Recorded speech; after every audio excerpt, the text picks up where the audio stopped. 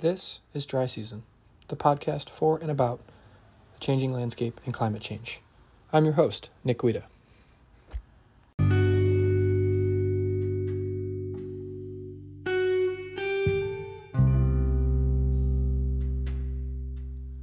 In today's episode, I talk with three of my roommates about the changing landscape, specifically mega droughts. What is a mega drought? We'll get into that and more in today's episode.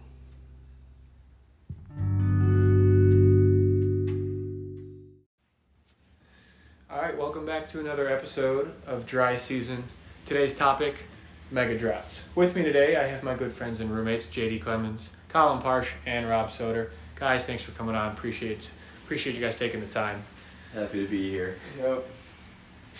Like I said, today's topic, mega droughts. I know three of you being finance majors might not be too familiar with the topic, but hopefully you'll learn a thing or two, and we'll get your opinion and your take on kind of the state of affairs and climate change in today's world. So I'm just going to start out with a quick some icebreaker questions here.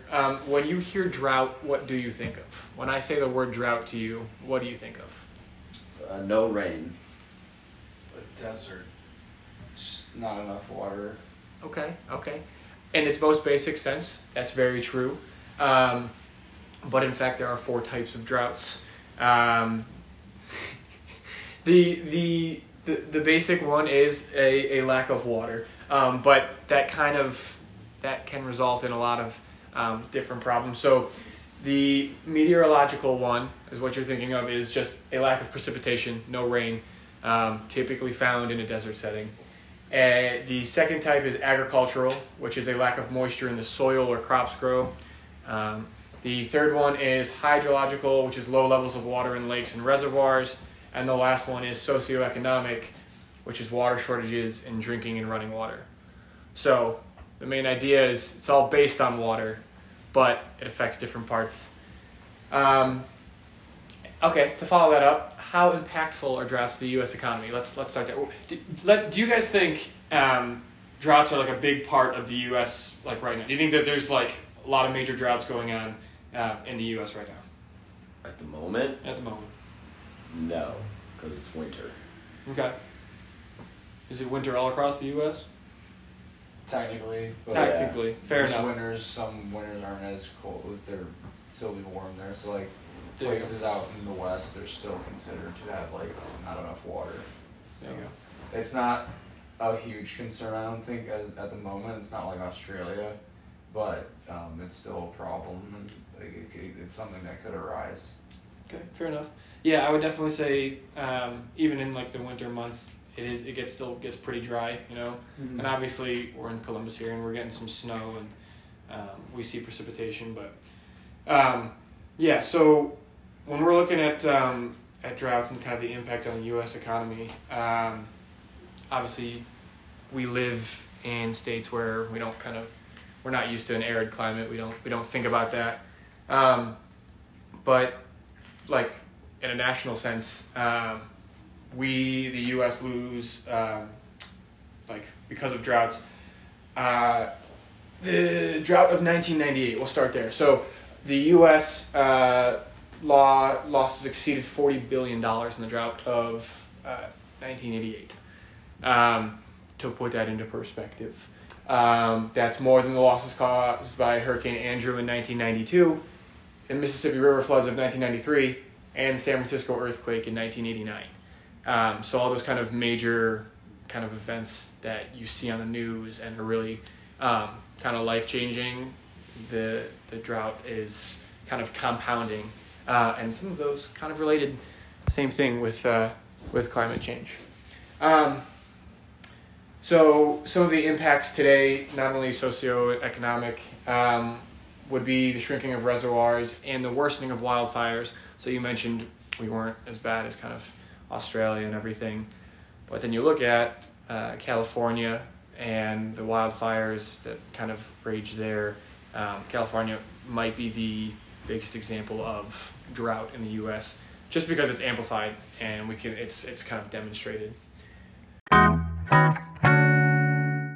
Now we're going to transition into the main topic of today's episode.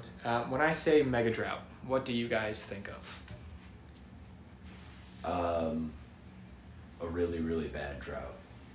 A big drought, like huge. Yeah, I guess it could be like really, really widespread, and then also to the point where it's like threatening people's lives. Okay, all right, fair enough. So when we think back to U.S. history and the Dust Bowl, would you guys think Dust Bowl, obviously pretty bad, not a great time in the U.S.'s history when people are moving out west, trying to like start their lives, and they're moving out to the Great Plains where it got so bad that there was so little precipitation, so little water in the soil that dust storms were reaching New York City. Would you think maybe that's an example of a mega drought? Yes. Sure. Okay. Well, if you couldn't tell by my prompt and me being very scripted, that in fact is not a mega drought Okay. by definition. By definition, a mega drought is a drought that exceeds more than a singular decade, so usually 2 decades or more. And that is kind of classified as a certain level of dryness, a certain level of, or not enough precipitation over a certain amount of time that results in that kind of drought.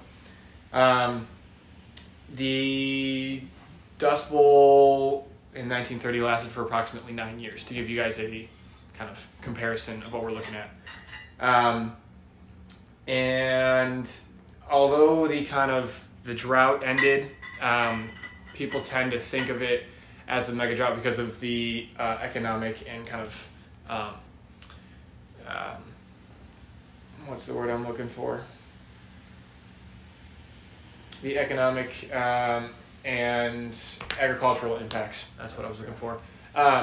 They lingered much longer than 1939. So that's why a lot of people consider that and think about it. But so looking at a mega drought and kind of that definition, obviously it sounds kind of funny. You hear it and you're just like, oh, aha, mega drought. But the kind of the impact is, you think about the wildfires and like the impacts that smaller droughts can have. Crop yields go down, farmers lose income, there's like less food. Then think of that spanning the course of 2 decades and just kind of the compounding effects. And again, the kind of biggest example is California. They're the last 2 years, they got half an inch of rain, I think, in the last year, and that's as a result because of the monsoon season. The majority of their precipitation and their water comes from the North American monsoon, and that has been largely absent. And a lot of people think that's because of human interaction and human impact on the environment. So give me your guys' takes on kind of just climate change in general. No wrong answers, just what do you... JD's looking at me with wide eyes here like, oh, that's a very open-ended question. But the fact that these kind of issues keep compounding, to me it seems like there's no question that human impact and what we're doing is kind of causing a problem. I don't know if you guys agree, disagree, think that it's just a normal cycle of the earth, weather patterns. What do you guys take? I don't know if some of it could be said as normal, but there's definitely things that are making the climate change in ways that probably maybe shouldn't. I mean, Go ahead.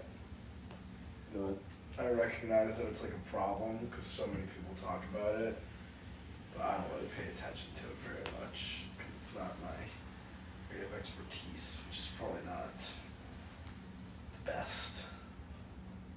Fair enough.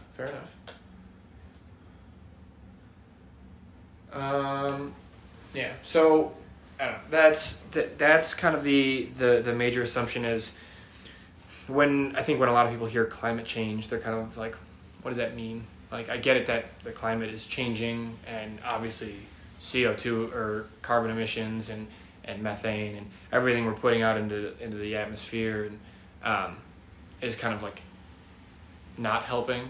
But I think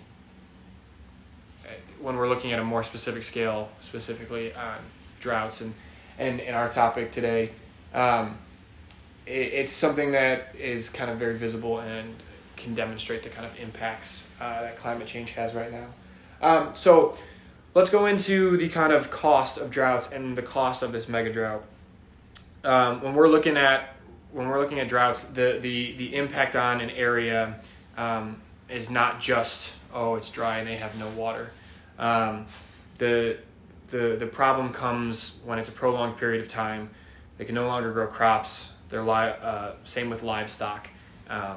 And researchers and NASA have kind of looked at the cycle, and they're thinking by 2050, within this century at least, there's an 80% chance that we're going to experience a mega drought of some sort, probably in the southwest of the U.S. And looking at that kind of issue, the problem comes because there's places that are really struggling right now for droughts that are lasting a year, 2 years. If we think about how it's going to compound over 20 plus years, the lack of water, that's going to lead to conflicts over water. And then we get into the issue of water as a commodity. How valuable is water? Should water be traded? Should water be available to everyone, regardless of where you are, where you live? Is that something that's like a God-given right? Or is it something a company can regulate because they own land that has water on it, So we get into that issue. And I think that kind of ties back to you guys and your input, coming from the business sector. I know our house over the last week has kind of been on the stocks and the GameStop trade and AMC and everything. But it really does bring up the question of water as a commodity, and how do we trade in water? I don't know if you guys have any thoughts. I'm not prompting you very much right now, but it's definitely going to be interesting the way things kind of move forward in terms of water. One thing I think that's important to look at too is kind of ways that water is kind of in the background impacting things, like people around the Great Lakes and like that area could end up being like more expensive to live in because they have a high amount of water around them and access to fresh water, even though like that's not really the case at the moment. But that could be something that's really interesting to follow too, and as well as the actual like trading of water itself. That's a really good point. Yeah, people already pay more money because they have those views and then kind of the access to when you're living around water and things that are considered, beautiful and valuable, but then it takes on a whole new meaning when the water is just limited in itself. So yeah, I guess just to kind of wrap this up, it takes a lot, this isn't a problem that's kind of just come out of the blue, and I think that's why a lot of people don't, they hear droughts and you think Arizona, you think Nevada, you think the desert and that kind of stuff, and you're like, yeah, that's normal. But the problem we're running into now is how it's compounding, and if we don't change something sooner rather than later, it's gonna get to a point where it's gonna have drastic effects. That short food for whole portions of the U.S. Same with water. It's gonna ruin the economy.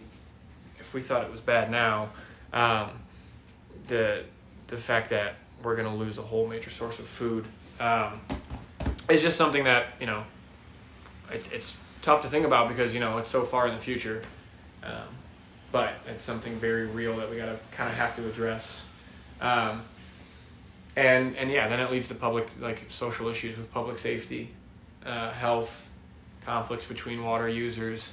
Are we regulating how much water people get, and that kind of stuff? So appreciate you guys chiming in. I know I was a little long-winded here and I was kind of ranting, but appreciate you guys coming on, and well, maybe we'll see you back in future episodes. I hope so. Thanks for having us. Thanks for having us.